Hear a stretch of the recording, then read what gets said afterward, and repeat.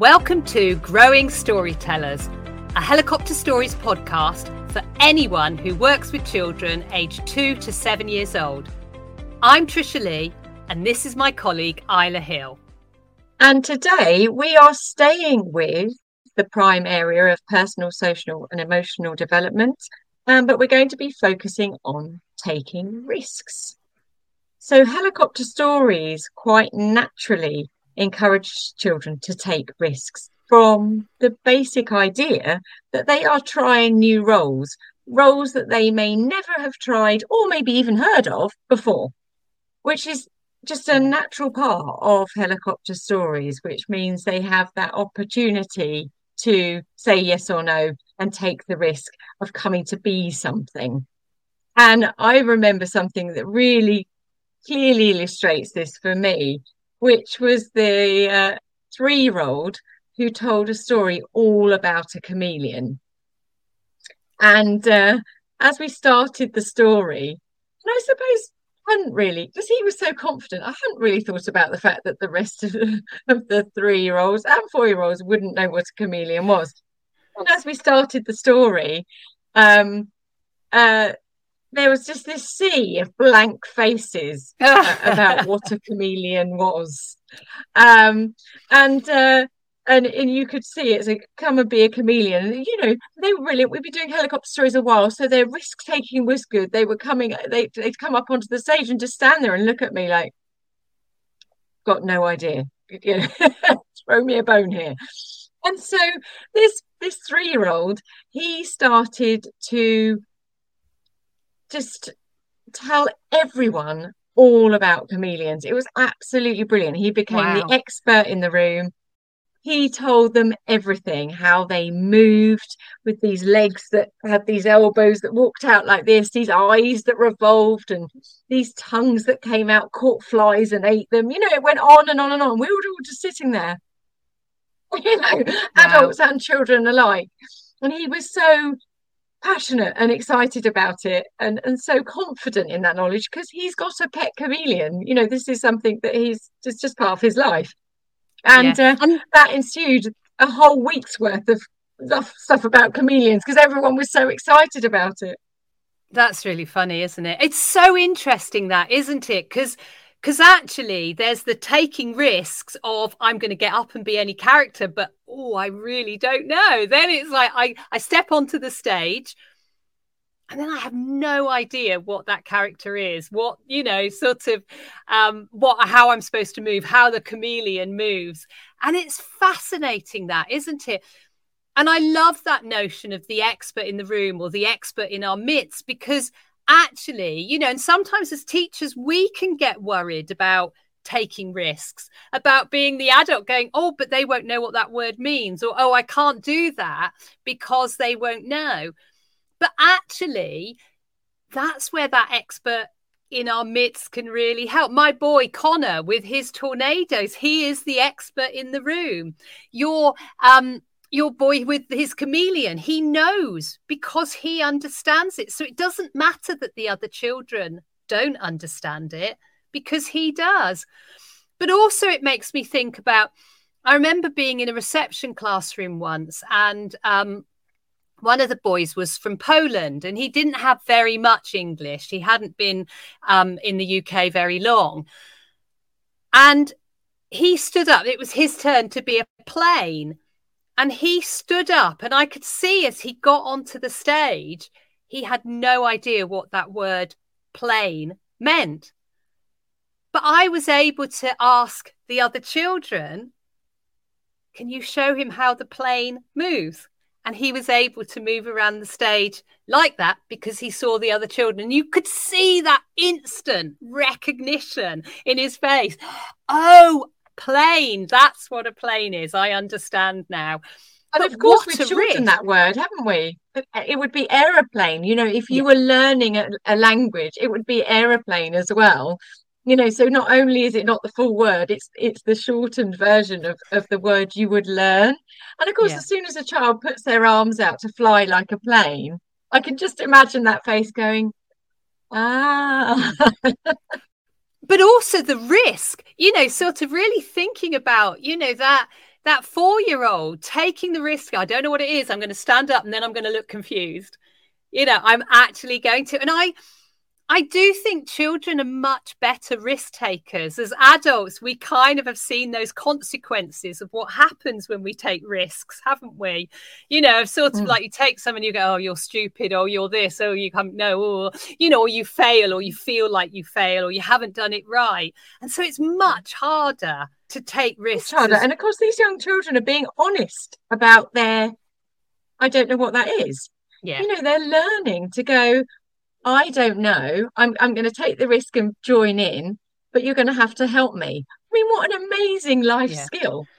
And it's so important that we value that as well, because it's so easy to knock the confidence of somebody when they've taken a risk. And that's that whole notion of having a safe space, isn't it? That actually we need to really go, oh, wow, they've taken a risk. Let's get somebody to show them. Let's not make a child feel like they've been foolish for not knowing. Let's celebrate what we're learning from that we've learned about chameleons. Or, I had a boy with porcupine. And again, it was one of those where, how does a porcupine move?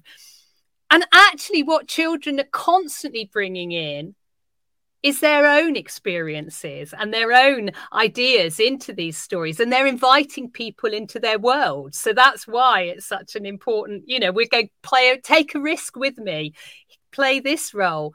And some of those roles we're more confident with. We know what a mum is.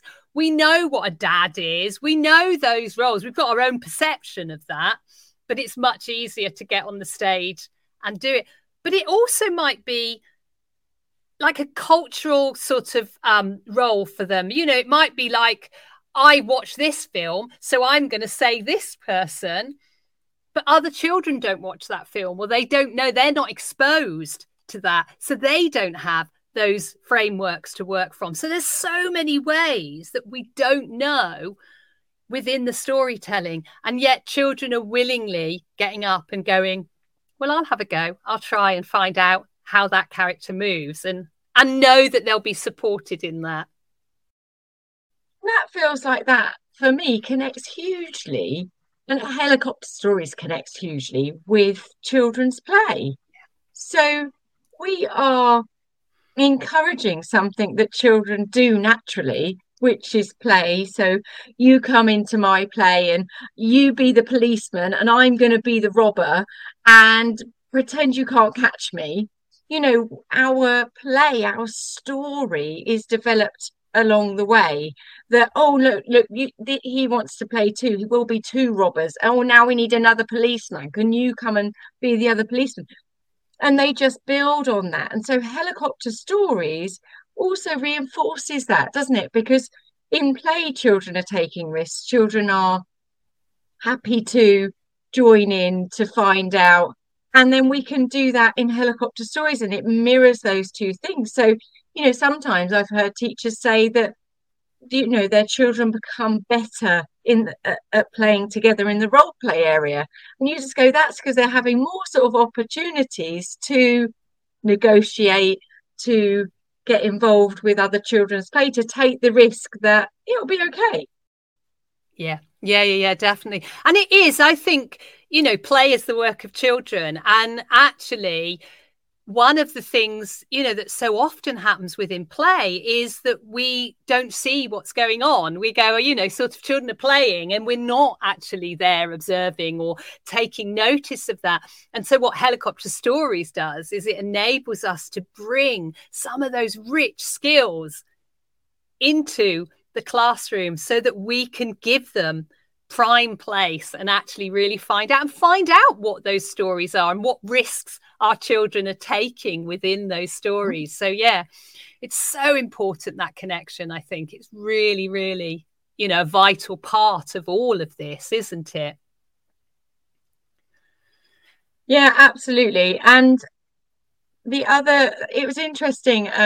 So I was watching some footage the other day and I was talking with some practitioners about not reading the story through the beginning of a Helicopter Stories acting out because session. Some people have done that. I've seen this where some people have done that. Yeah.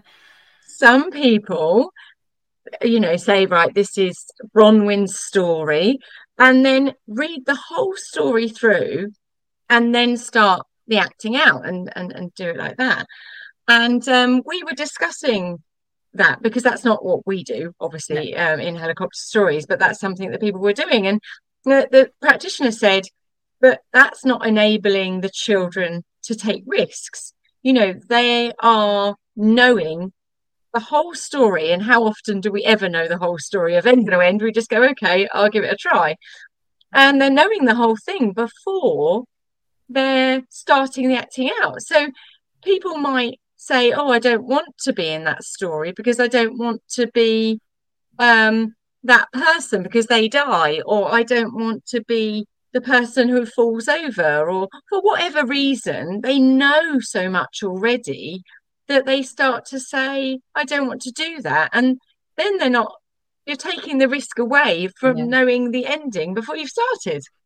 Yeah, that's really interesting, actually. It's really interesting. And of course, it's not something we've ever done. We normally go, and here's this so-and-so story. There was a dog. Can you come and be the dog? So we go And straight off we into go. it. And that is why we see that risk taking. We see the children going, oh, okay, I'm here. I'm engaging in that character. I'm going to do that. So, yeah, definitely. And it's improvisation, isn't it? And in storytelling and in story acting, we are improvising. We're going, okay, I'm here. And what happens next? Okay, and let's do that. Let's see. So children are learning those skills. And that's also true. It's not just that risk taking in the acting out. That's also when they're telling a story. And I know as children get older, we have a big push on let's plan, think about what your story is, and then you can plot it out and plan it.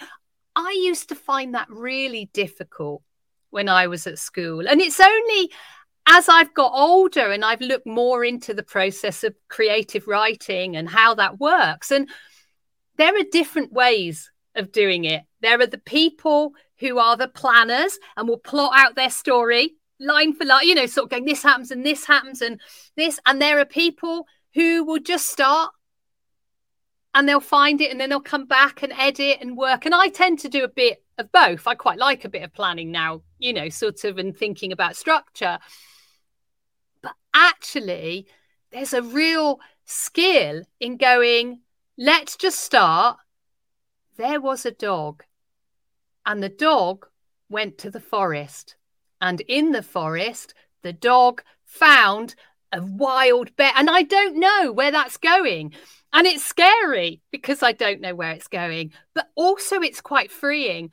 And that you see that, don't you, when children are telling their stories sometimes. I sometimes think they're looking into the air and it's almost like they're reading or seeing or visualizing it in front of them because you can see them staring. And then the dog went into the forest and it found a bear and it went into, and it's like you can tell in the way that they're looking forward. I sometimes think of it like there's a screen in front of them with their story, and they're not actually inventing it. They're telling me something they're seeing in front of them. It's so funny. And that's that thing, isn't it? That improvisation. It's like we're allowing whatever comes. We're trusting that process. And that's such a great skill in life to have. Such a great skill. And in the acting out as well. Like my year twos, by the time they were in year two, they've been doing helicopter stories, from 4 and they're now 7. So 3 years of helicopter stories. And sometimes we had to turn the improvisation down because they were just like, just freestyling. The whole thing, you're like, hang on, that didn't happen. Let's pull it back. Whoa. They were just so good at it. Yeah. It's interesting, isn't it? Because it's when a child sort of starts to try and improvise in someone else's story and they go, that's what I mean, in someone else's story. Like, hang on a minute. But actually, there's a real, you can see they're really empathizing and relating to the story. And also, I always go when that happens, of going, that's not in this story, but that's fantastic. Maybe in a bit you can tell your own story. And that's what happens. And it goes back to that thing we were saying in an earlier podcast about what is an imaginative idea or what is a creative idea.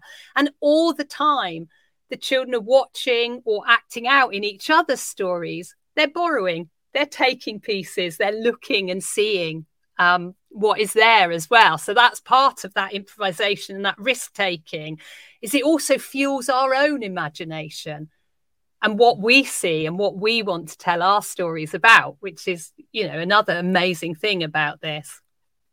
Yeah, of course, it's the community of storytellers, isn't it? I've got carried away with my improvising because you've inspired me, and now I want to get involved, and that's just brilliant. And of course, it inspires the next story, and they were very good. They're very empathetic to each other. Just every now and then, get a little excited, little too committed there. And one of the other things that are under, you know, sort of when we're talking about personal, social, and emotional development, you know, another area within there is about understanding the reasons behind rules within that, isn't there? Yeah. So it's like, you know, really looking at, alongside taking risks, we also want children to understand the rules and understand the framework, which comes out of that. And, you know, sort of particularly your year twos pushing those frameworks a bit of going, oh, can I put my own ideas in? I want to do this.